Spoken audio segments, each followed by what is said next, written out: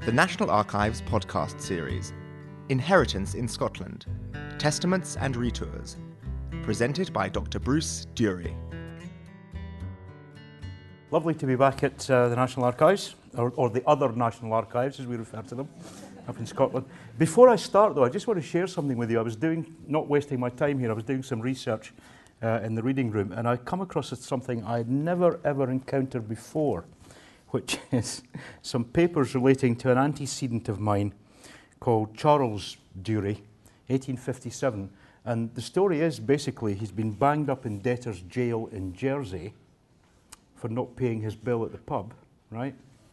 And he's in prison and he starts writing letters of complaint to everybody, not about the fact that he's in prison, but about the detention of his wearing apparel. Yeah? So he starts to write to, when I say everybody, I mean the bailiff of Jersey, the lieutenant of Jersey, and Her Majesty Queen Victoria, asking for the return of his trousers. And I don't quite know where the story finishes, but there are a large number of papers, all of which I've copied. I'm going to have fun going through these later today, including this really, you can just tell that the bailiff of Jersey is so fed up with this guy, complaining of being illegally detained and the detention of his wearing apparel. Whether or not Queen Victoria managed to get his trousers back to him, watch this space, we'll find out. But the story of Charles Durie's trousers, I think, will run and run, okay? What I'd like to do today is to run down two aspects of inheritance in Scotland. They are intimately connected but also separate. I will deal first with what we shouldn't call wills, because there aren't really wills in Scotland except sort of. And then we will deal with the inheritance of land. But I hope to persuade you at the end of the day that there is genealogical value in certain records that you might not consider looking at. Okay? Right. We will look first of all at testaments and aspects of executory, and then secondly, the inheritance of land and other property. Testaments, as they should properly be called, are actually sometimes disappointing in Scottish genealogy. They don't always contain the names of any heirs. Why is that? There is a reason, and I'll come to it. They were, up until the 1860s, and here's the punchline, it was not possible to leave real property, that's in the sense of real estate, land, buildings, heritable titles, in a testament. You just couldn't do it. In a similar way to the way the English used to have this distinction between bequeath and devise, you bequeath money, but you devise land. Similarly, in Scotland, there's a distinction between movables and immovables, and testaments could only deal with movable property. Inheritance of land and buildings and so on immovables was by retour. We'll also deal a wee bit with seasons, which are land transfers. Okay? I won't go through this in any great detail, but the thing to realise is that, how in England the whole business of, let's call it family law, stayed with the ecclesiastical courts right up until the late 1800s, prerogative courts and so on. And in Scotland, that went away at the Reformation. They took the old commissary courts, which were diocesan courts, which dealt with matrimonial affairs, divorce, but also executory, wills and testaments and so on, and they put them into 22 commissary courts, which were secular, but they kept exactly the same footprints as the old diocese, which is quite clever. What that means is that you can't go looking on a county basis necessarily for commissary stuff, for testaments. You have to look at particular commissary courts.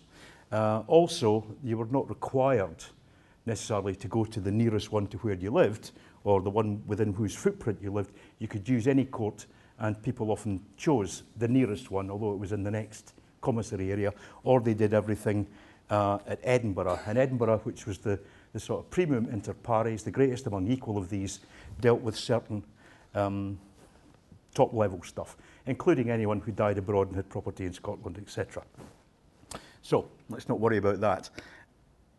This system remained until the 1820s, loosely, when the sheriff court system gradually came in. And that wasn't a kind of overnight thing, January the 1st, bang.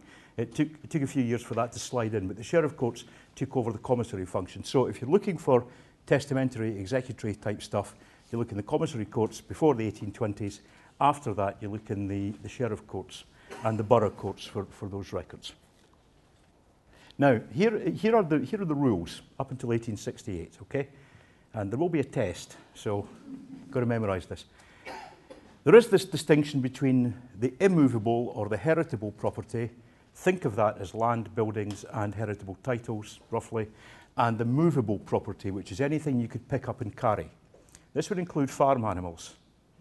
I've yet to see a record of anybody picking up and carrying a cow, but they're considered movable.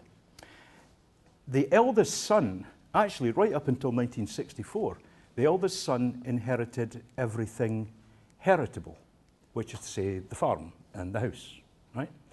And if there was no son, it was divided amongst the daughters equally, and their children, and they are known as portioners in that case. Up until 1868, when you could not bequeath heritable property in a testament, people adopted a number of legal tricks to get round this. And one of the most common ones was the trust, disposition and settlement. And it works exactly the same way as a trust does today, which is before you die, long before you die, you put everything you own into trust. You set up a trust and you appoint trustees, you know, your brother-in-law, your lawyer, the local minister, whoever it happens to be, and you give everything to them with the right to remain in your property and enjoy its use and benefits. And then when you die, you don't own anything, so the laws don't kick in. The trust then disburses it to whoever it's to go to according to the trust. And people therefore found ways to subvert primogeniture or make sure it went to a particular line or something. I have one lovely trust deed that says, "Nothing to my brother William, for he is ain swine." You think, poor William, what did he do? So there are tricks to get around it, but simple rule is the eldest son's going to get the farm. The rest of the children equally are going to get an equal share of the movables. Okay?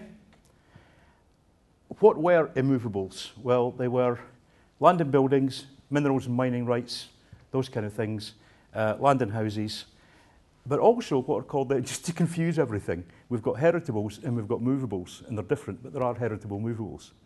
Because, I know, because you can't move into an empty house and run an empty farm, right? You need a table and some chairs and nice forks to sit at. So the eldest son, if it was the eldest son, got what was called the best of the movables.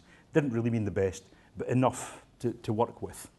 And titles, of course, hereditary titles and offices are incorporeal hereditaments. So a coat of arms or an earldom or a barony goes to the eldest son, and we'll come back to some of those records a wee bit later on. Movable property is anything you can pick up. Now, we're going to come across these terms, goods, gear, sums of money and debts, later on, because that's really what you consider when totaling up the estate. And I said earlier that you sometimes don't get the names of any heirs in a testament. And here's why. There were strict rules as to who gets what. The widow, if there were a widow or widower, had to get a third. I think I'm right in saying it's still the law in Scotland that you can't disinherit a widow from a third of the estate to this day. And this is known as the widow's part, or the jus relicti, the right of the relict. The children could have a third called the bairns pert, or the legitime, and then the dead person was considered to have a third to himself. Now, why has the dead person got the third? Has he found a way to take it with him? You think, no. It's because they, yes, indeed, it's Scottish, right? Different rules in Aberdeen, you're quite right. This is the part you could dispose of according to your, and here it comes, will, right? That's what a will is in Scotland. It's disposing of a third, at most, of your movable property. That's it. Now, there are complicated rules about what happens if there isn't a widow, and what if there aren't any children. And if he didn't leave a will, it's half and half, widow and the kids. If there's no widow, it gets split up various ways. Bits of it go to elder brothers, bits go to younger brothers. But at its simplest, it's the widow and the children get the movables. Now, because that's laid down in law, there's no need to actually name any of these people in your testament. It's going to happen anyway. And if you didn't leave a will in Scotland, if you left no expression of your wish, so you're intestate, yeah, you could still have a testament because your estate could go for confirmation. We don't have probate in Scotland. Confirmation to the commissary court, and a testament would derive from this. And there are two classes of these documents, really. If you did leave a will, then the document that you get on executory is a testament testamentar, contains a will. If not, and the court gives you the document, it's a testament dative, dative in the sense of given to you. And that's how you can tell the difference. That will contain a will, and that will not. You'll see these in the indexes as TTI, testament testamentar and inventar, testament dative, TDI, testament dative and inventar. Now, just like in England, most people didn't bother leaving a will or a testament, or leaving a will anyway, because, you know, no need. The wife is still alive and Johnny's going to get the farm, sort of thing, so it didn't really matter. And, however, sometimes there was a need to go to the court for a testament dative, especially if there were lots and lots of debts, either to gather in or to disburse out.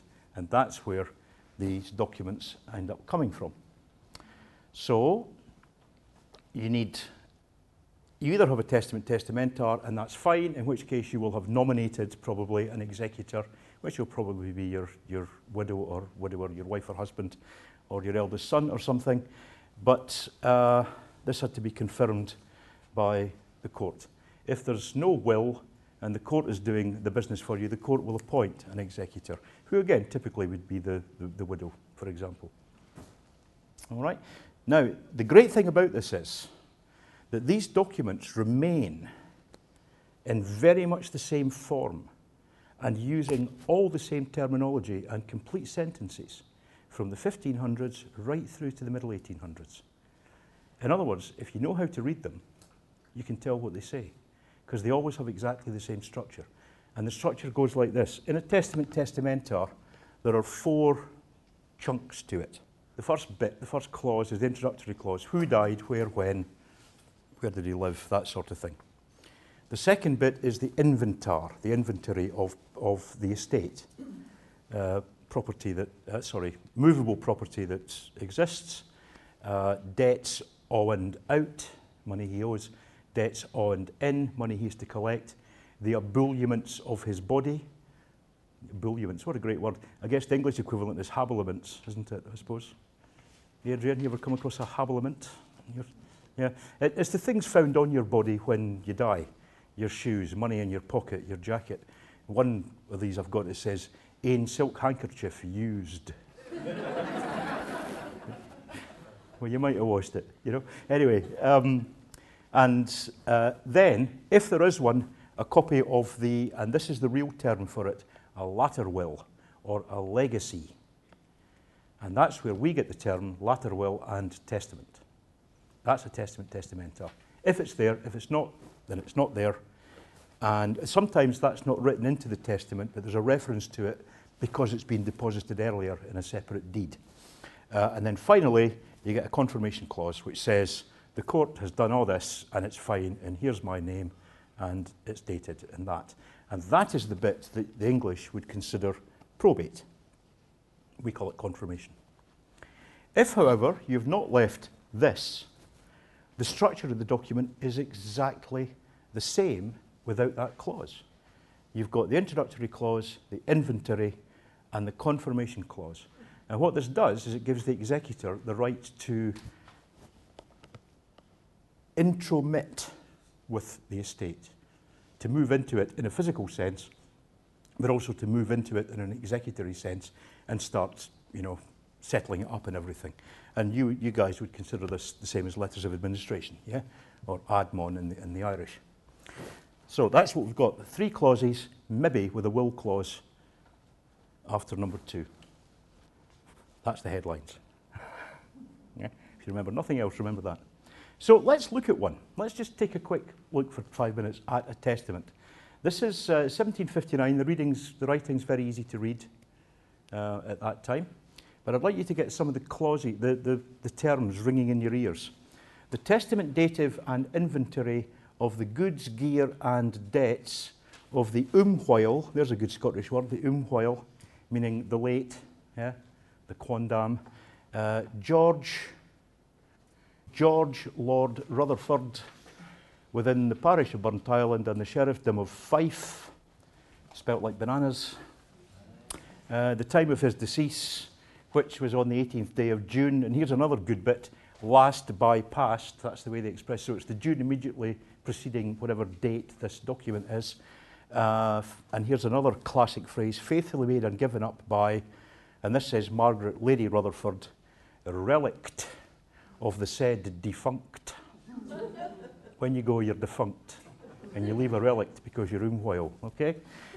And discerns, relict and executrix dative quae relict. In other words, the court has said, you know, you're the widow, you can be the executrix. That's okay. Discerned to him, brackets, after due citation by public edict, blah, blah, blah, by decree of the Commissariat of St Andrews, dated the 29th day of August, 1759 years. Bingo, we know what year he died. It's the 18th of June, is it? Yes, immediately preceding that. There's your introductory clause. But the point is that every one of those phrases you see there, you will see identically in documents way back where you can't read the handwriting because the paleography is a bit tricky. So if you get that formula in your head, you've cracked it. I will point out right now that this is George Durie, Lord Rutherford. All right? And you're sitting there looking at me thinking, yes, he looks noble. No? And I am indeed descended from the Lord's Rutherford. Now, I stand before you untitled and without a fortune, okay, which is why I'm working for a living. And it's all thanks to this guy, because he was a complete waster, right? He thought he was Lord Rutherford. His son thought he was Lord Rutherford. No one else thought they were Lord Rutherford.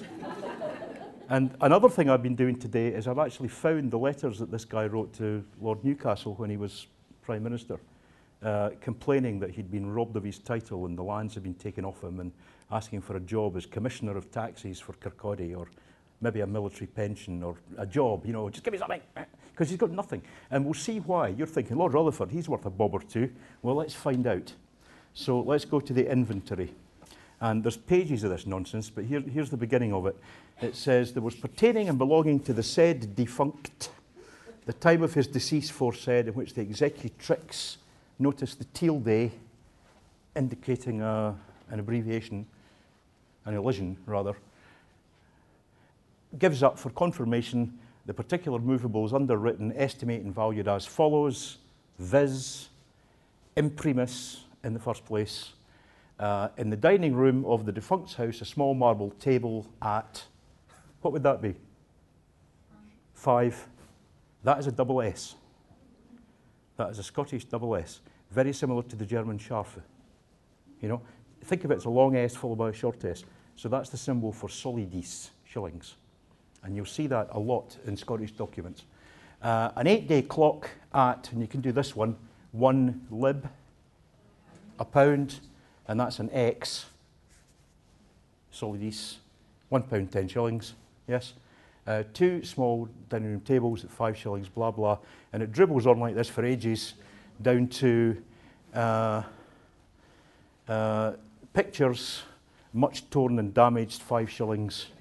Other pictures and frames, 2 shillings. I mean, you know, it's like Steptoe's junkyard in there, it really is.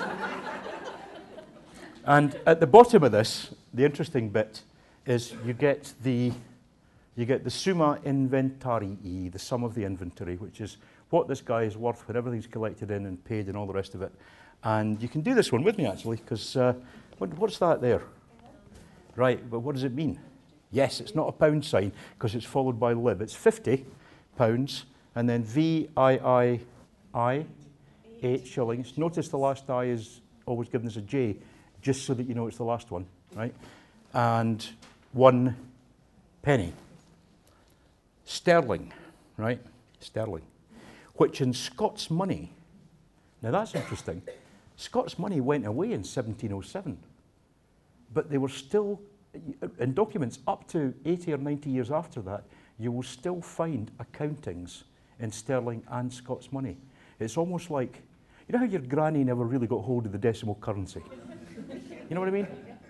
And she used to say things like, a pound, that's nearly a pound in the old money and stuff. I think the same thing is going on. And down here he gives the Scots money equivalent, Let's see if we can do that one. If I tell you that's a C, VIC, therefore 600, IV 4. So £604, yeah? That's an X, VII, 17 shillings. And in fact, if you multiply that by 12, that's the figure you get. Because here is, now you should remember this, here's the trick for converting Scots money, Scots pounds, pund Scots into sterling. In the 1400s, it was 1 to 1. In the 5th, roughly, up to 1460. Up to Queen Mary, Queen of Scots, it was 4 to 1. After her, it was 5 to 1. Throughout the 1600s, it was 12 to 1. And that's the rate that obtains at this point. And indeed, if you multiply £50.17 and a penny by 12, you get £604, whatever it is, 17 shillings. And then this lovely phrase, salvo justo calculo, which is the lawyer saying, if I've got that right. No? I'm serious, that's what it means. Saving the correct calculation, you know, that sort of thing. But what is £50? What is 50, what is it, 58 pounds? No, rubbish. What is £50 sterling in 1750? What's that today? It's maybe 15 or 20,000 pounds. That's his total value. What's your house insurance? It's probably 40 or 50,000. Yeah, I don't mean the annual premium. I mean the contents value. So he's not got much, not at all. And he didn't leave a will. There's no need because it's confirmed on the 29th day, blah blah, and David Lord Rutherford is become. Now there's a good word. What's the word at the end there? Pronounced cationer. Gives bond, surety, guarantee for the executrix. Okay? So who do we know? We've got George Durie, Lord Rutherford. He's died, he's dead. We've got Margaret, his wife. And so therefore, who is David Lord Rutherford? Yeah, certainly his heir. Probably. In fact, this happened to be his son. But you notice that the only mention of them is in the legal bits of the thing, yeah? She's named as executrix, she's named as cationer. Nowhere does it say David Lord Rutherford is the heir. Doesn't have to, because he's going to get it by law. Now, he didn't leave a will. So I've actually picked from a totally different testament, someone who did leave a will, Margaret Anand, back in 1573. And I won't drag you through it, but the interesting thing about it is that she nominates her spouse, where is he? John Wardlaw, right, as her executor and intromitter, and that's fine. And then she leaves to her brother, George Anand, 26 pounds, and to her sister, Janet Anand, 40 pounds. And then this is lovely. And the remnant of her part of the goods to be divided equally amongst her 3 daughters. And if any of them happens to die, it gets split up between the living ones, blah, blah. To be divided at her said spouse's discretion, except, could you please make sure that my chain goes to Margaret, my belt goes to Marion, and my rings go to Jane. So there you've got the husband, the brother, the sister, and the 3 daughters all named in a family tree, effectively, in a will. Yeah, good stuff. So if you're looking for names, testaments testamentar, you notice that she left about, what, £70, 200 years before George Lord Rutherford left, well, this is Scots money, £600, but she's left a lot more actually in real terms than he has, and she's nothing special. Incidentally, I've looked for all these people. They don't appear in any other documents. I know that's at the very beginning of church records up there, so it's not surprising. There's no trace of these people in any other document that a genealogist would get to, so that is the evidence of their existence and their relationship. Am I turning you on to testaments? I hope so. Basically, there are rules to who gets what, okay? But you can't pass on property, remember, at this point.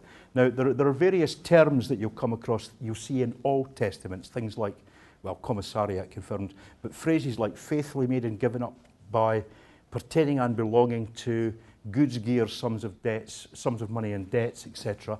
And I shan't go into unclaimed estates because the different system in Scotland. But where do you get all these? Well, we have every testament that exists that we know of has been digitised and is available on Scotland's People. And in fact, to search them is free. It costs you, I think it's £5 to download the actual document. You do have to watch, of course, because there are the usual things about people with the same name or the same person with different names and all the tricks that you know.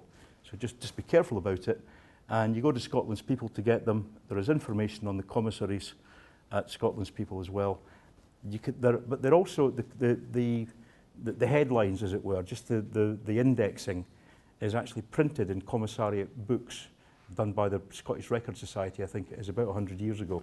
And they're in most big libraries. I bet you've got a set here. So you can just look them up. And the sort of information they give you is this. I'll show you how it works. Here is Scotland's People. And I went looking for a Mowbray. Let's bear that name in mind because we're going to come back to the Mowbrays. And I found 58 matches.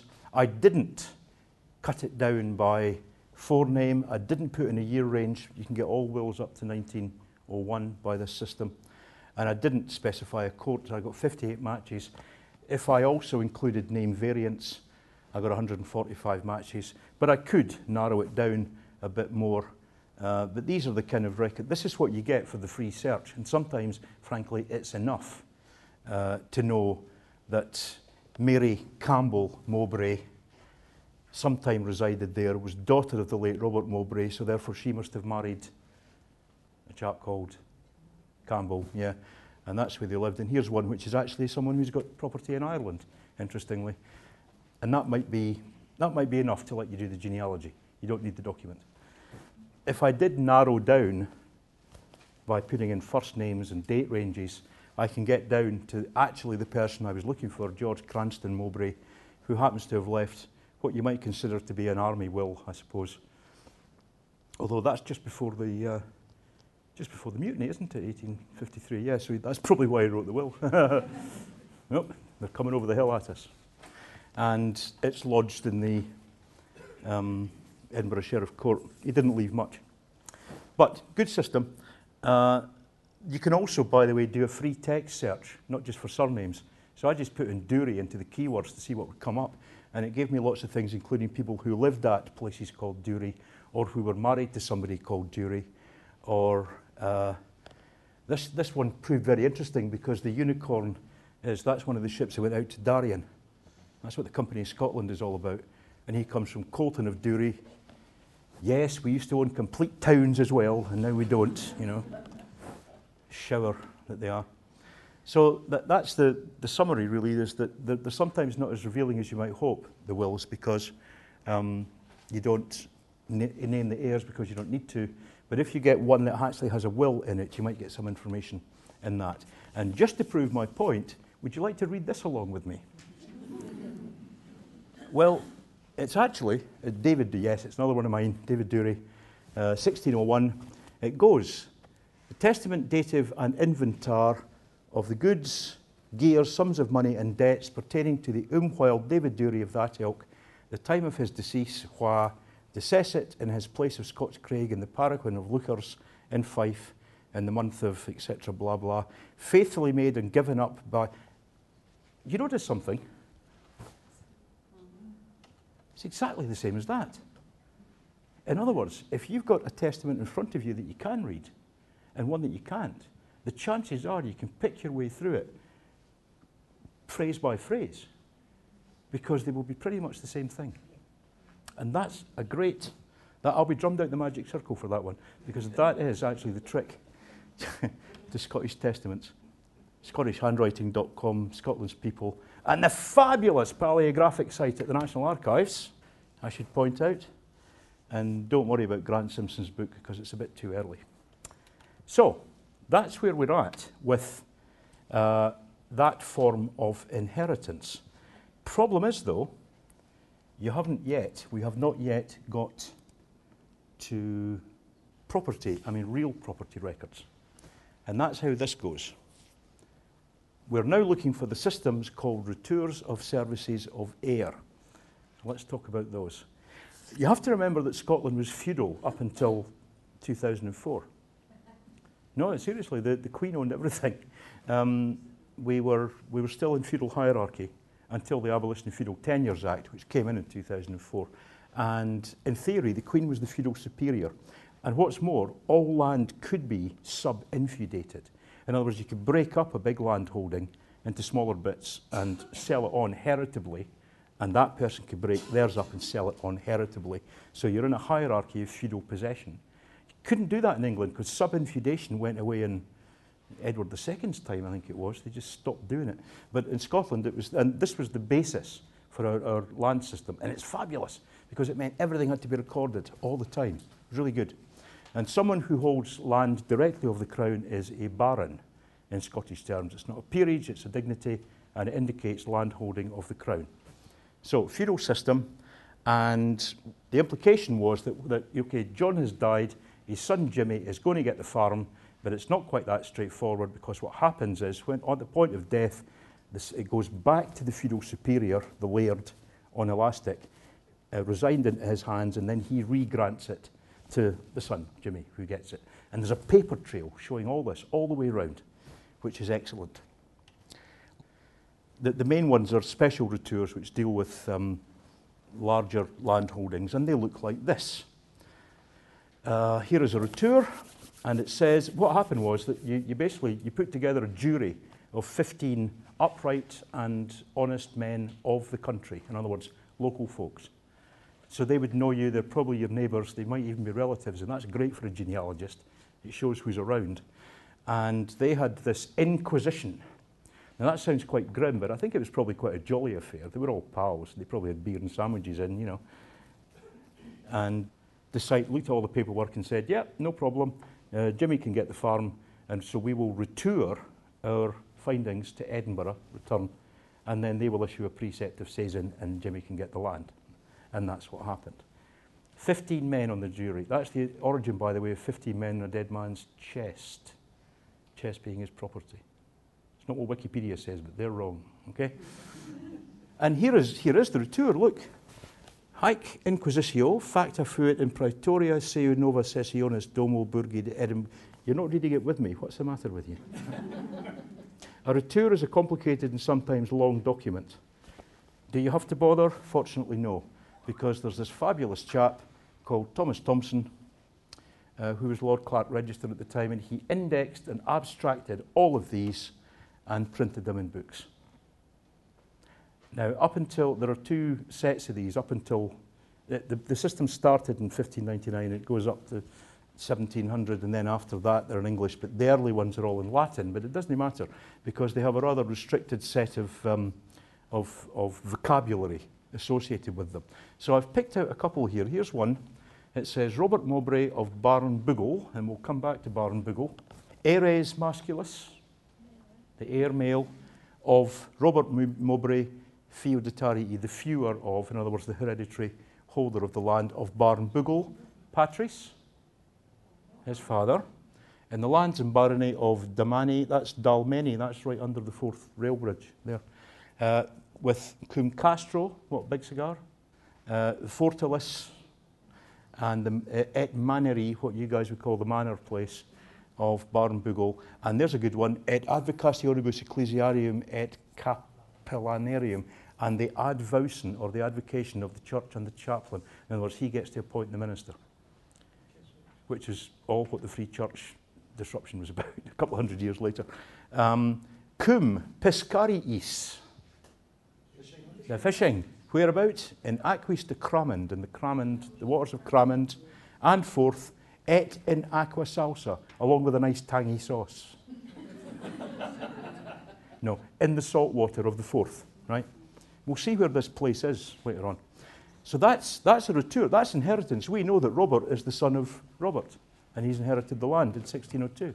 But you move on 35 years, and there's the same piece of land now being inherited, not by a Mowbray, but by Thomas Comes, yeah, Earl of Haddington, a Hamilton as it happens, and he's inherited it from his father, Thomas, Earl of Haddington.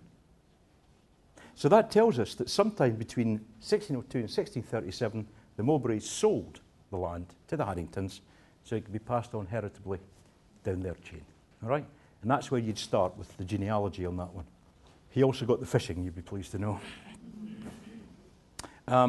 Now, the retours, where do you get these? They're not online, I'm afraid, but you can get them on 2 CDs from the Scottish Genealogy Society. Go and spend 80 quid on these 2. Believe me, they're worth it, because I look at them every day. And they are, at their simplest, they're organised by an index of names, an index nominum, and also an index decorum, an index of places. So you can look up a place, or you can look up a person, which is wonderful. So if you look at Mowbray, I get a number of Mowbray things. And if I look up general retours, which is people not in the direct line, I get these, but it doesn't matter. This is the names thing. And here is an example, 1615. So this, remember 1602 was when the first transfer happened? This says Dominus Robertus Mowbray. How are you going to translate Dominus, by the way? Notice how it's followed by Miles, which means knight. So this means sir, yes. If Dominus Robertus Mowbray is followed by Miles or Baronetti, yeah, then he's a sir. And anyway, he can't be a lord, because if he was a lord, he'd be Robertus Dominus Mowbray, Robert Lord Mowbray, wouldn't he? So that's Sir Robert Mowbray of Barnbougle, the heir of Sir John Mowbray of Barnbougle. Abavi sort of means great uncle. It's anyone in that sort of generation, grandfather's brother type thing.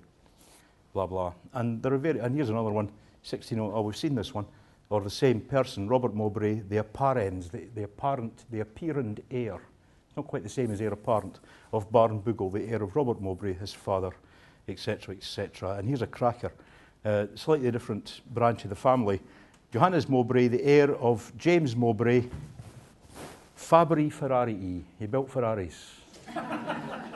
Come on, Fabri Ferrarii. Certainly metal, yes, iron worker. It doesn't mean blacksmith, by the way. It's, you know, metal worker of a higher kind, made swords and iron railings and stuff like that. Fratrus Germani, his brother German, his full brother. Okay? And just to prove a point, this is my lot. And again, these are people who are not recorded anywhere else. This is the evidence of their existence and doings, but actually they're very well known. They're not a mystery, these people. But there's Janet Durie, the heir of Robert Durie de Eodem. That means of that ilk. So Durie of Durie, the barony of Durie. Her father, and she inherits the land in the barony of Durie. Fine. Okay? 1554. That's Janet. Move on 50 years, and you've got Robert Durie of that ilk, the heir of Janet Durie, Avii. She kept birds. It means grandmother. Now just think about that. How come? She's female. Durie is her maiden name. How come her grandson is called Durie? A cousin marriage? Incest. The family that lays together stays together, eh? Otherwise known as rolling your own. No, it's not that.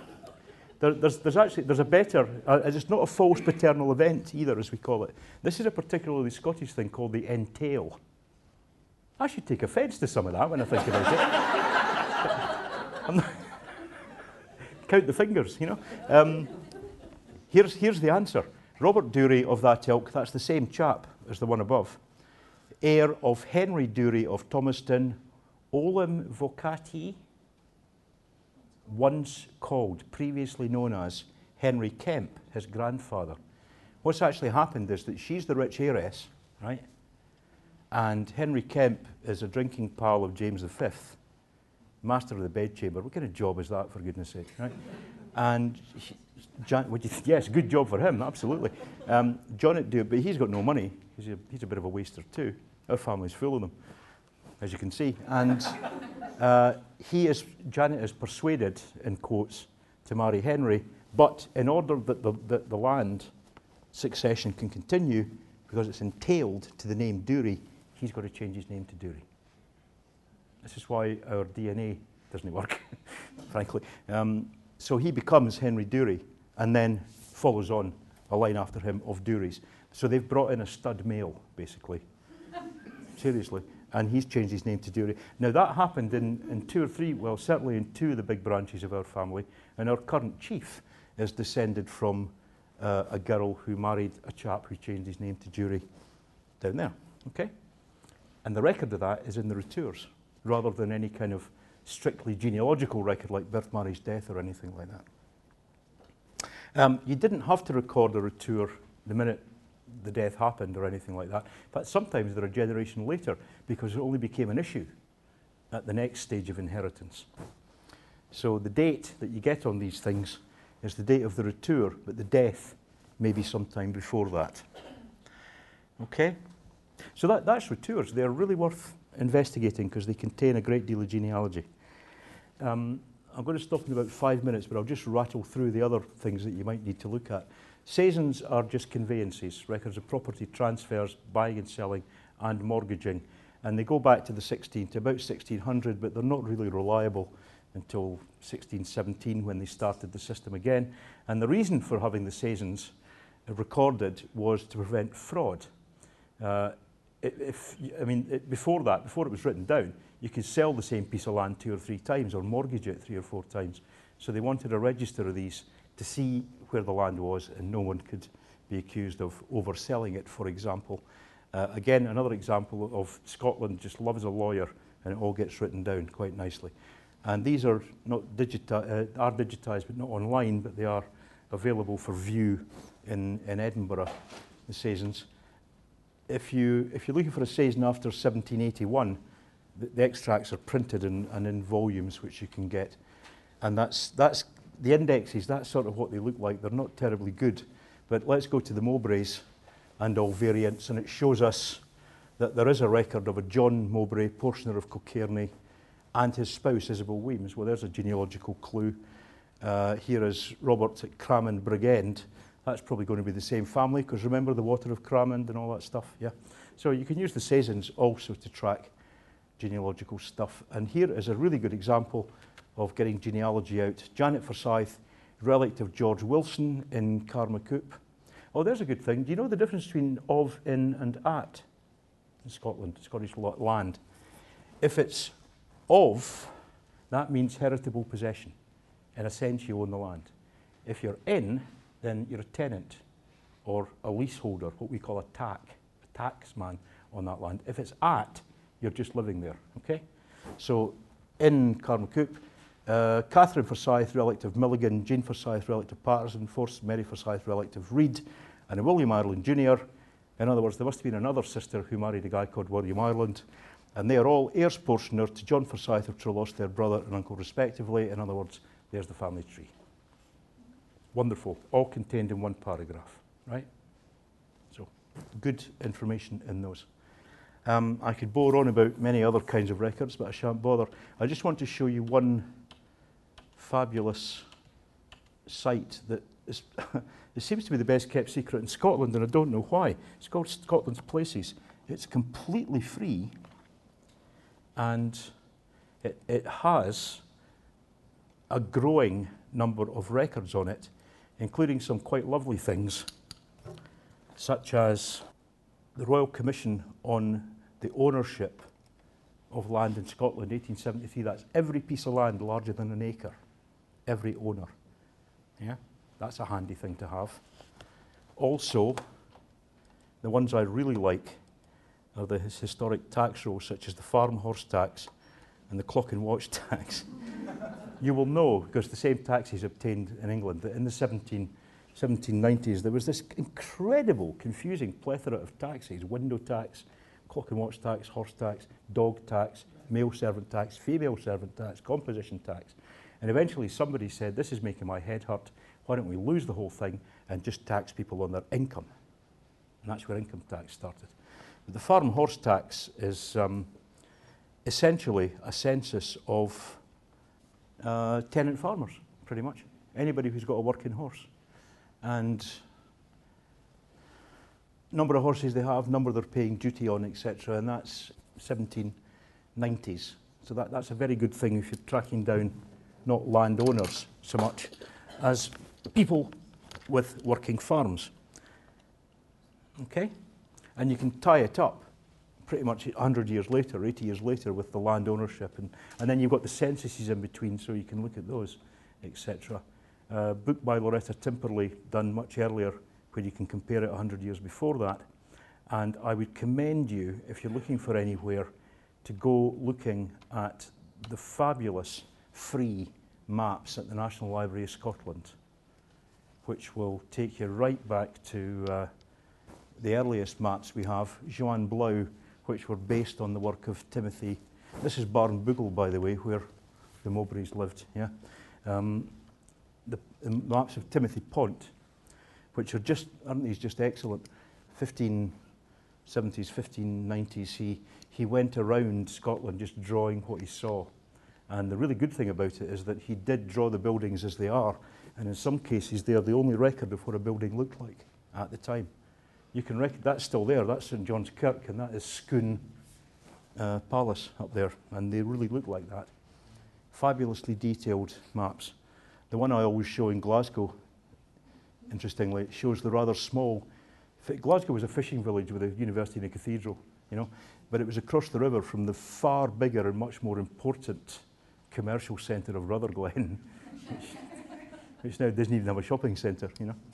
And there we are there. So tying all these things up together, I like that one because Herman Moll, also a Dutchman, believes that the water is called the Frith of Froth, but it doesn't matter.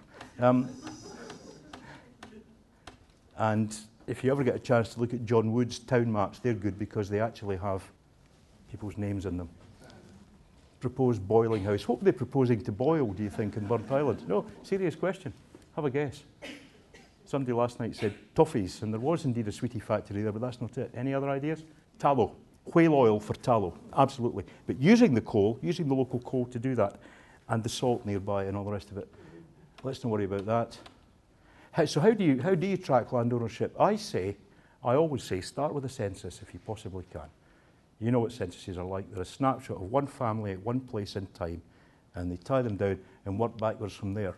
I also say, if you know where the place is, start with modern day maps, so you can identify the geography, and then work back, because the names will change, you know. There's Barnbougle, Barnburg Hall, Barnbougal, etc. And would you even find it if you looked it up? But if you know where it is, you can track it back in time. Do look at wills and testaments so that they can be unrevealing. Retours, fabulous for inheritance right up to the 1860s. Easy to get to in terms of their indexes. Contain all you want to know. Saisons if you can. Lots of other local stuff. We shan't even bother touching on heraldry. That's another key to it. And thank you for your attention. And don't worry about the Latin, that's just me, okay? Thank you very much.